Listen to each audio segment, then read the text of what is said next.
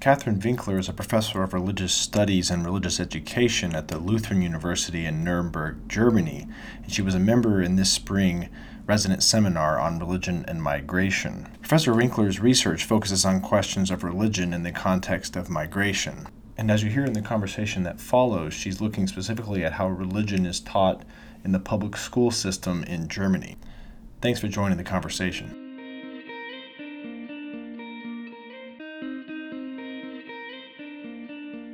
My first question for you, Catherine, is just to tell me about your project here at CTI that you've been working on, the basics of it. Yeah, so my interests or my research interests are in religion and migration and the impact on educational systems. So I'm interested in what kind of challenge is religion and migration at school. So, because in Europe we have religion as a subject in school in public schools, yeah, and therefore I think this is this could be a very good place or space for negotiating common values and common goals, something like that. So that's part of your field is pedagogy of religion. If you could talk a bit about that. So talk about the system there. So you have these public schools which have religious instruction, and you do work in teaching teachers who this. Will be... So I'm a professor in religious education and also religious studies, and this means to prepare the students for being at school and teaching religion as a subject. And normally or traditionally, it means that it is a denominational subject, so maybe Catholic or Lutheran, but several years ago, we also have these kind of Islamic religious education, and this is a very new development. Which is say you're specifically in Germany, in Nuremberg. Yeah, so this is very specific. So we have a university there where you can study religious education for Islam. And prepare the teacher to teach this at public schools. But of course, it's only a project in several states of Germany.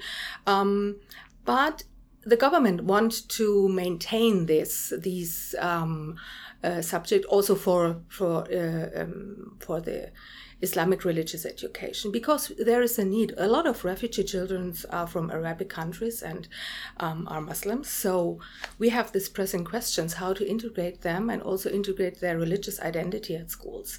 And therefore, there is a need to create spaces and places where, students can discuss this or their identity or what they are bringing from their country and now what is going on in the host country with their religious identity.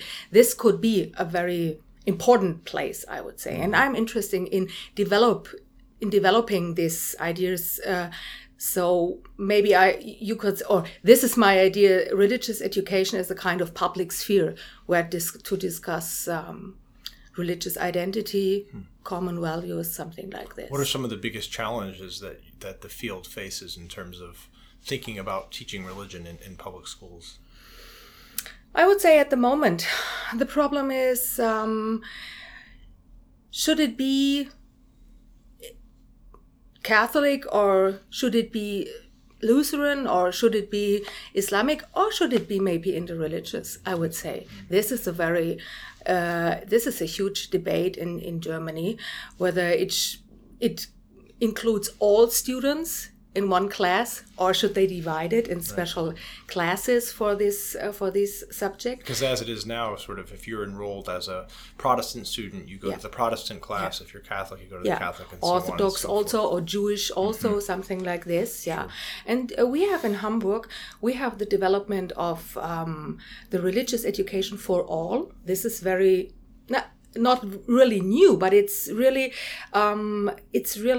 discussed because they teach religious education in one class and they have different teachers from different religious denominations.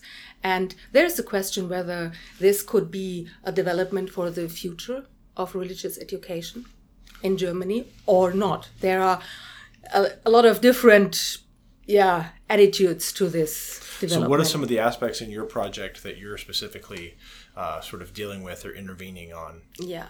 So I'm interested in of course, school as a kind of public sphere. This means every student has access to this sphere. Every student can discuss, every student can communicate in this sphere, and maybe religious education could be a very special kind of public sphere in terms of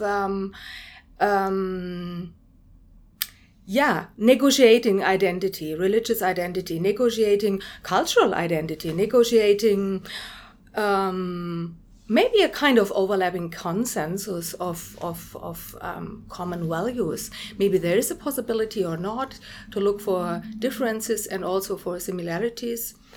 Yeah, so I think this would be very important to develop this, to develop religious education as a space for spiritual well-being at school. It's fascinating. We're almost at the end of our seminar here with the resident seminar on migration, and I was just wondering, as a final question, sort of, has your project, how has it been impacted by your colleagues? I just saw two of your colleagues walk by down the street, Kanan Katani and Sephirosa Carroll.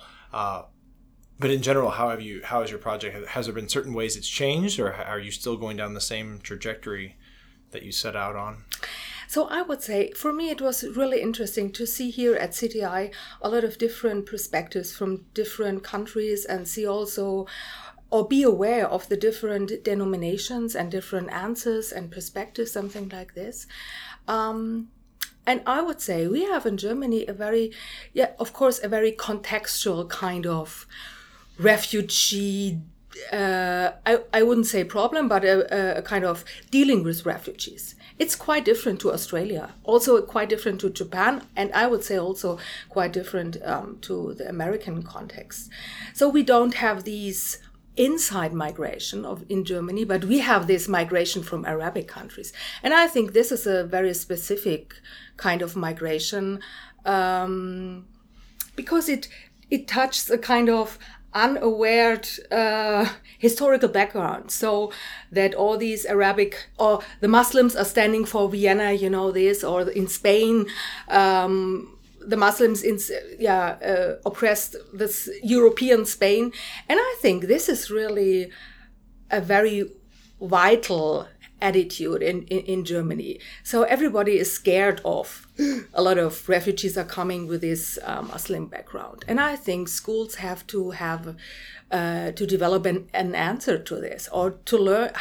They need spaces for intercultural and interreligious learning. And I would say this was really eye-opened here in CTI, to see the different perspectives from different nations. And so I developed this this term of the context as a hermeneutical category. I think this is for me very, very important, to see this different context. And in every different context, you have another hermeneutical category or another hermeneutical theology, I would say. So.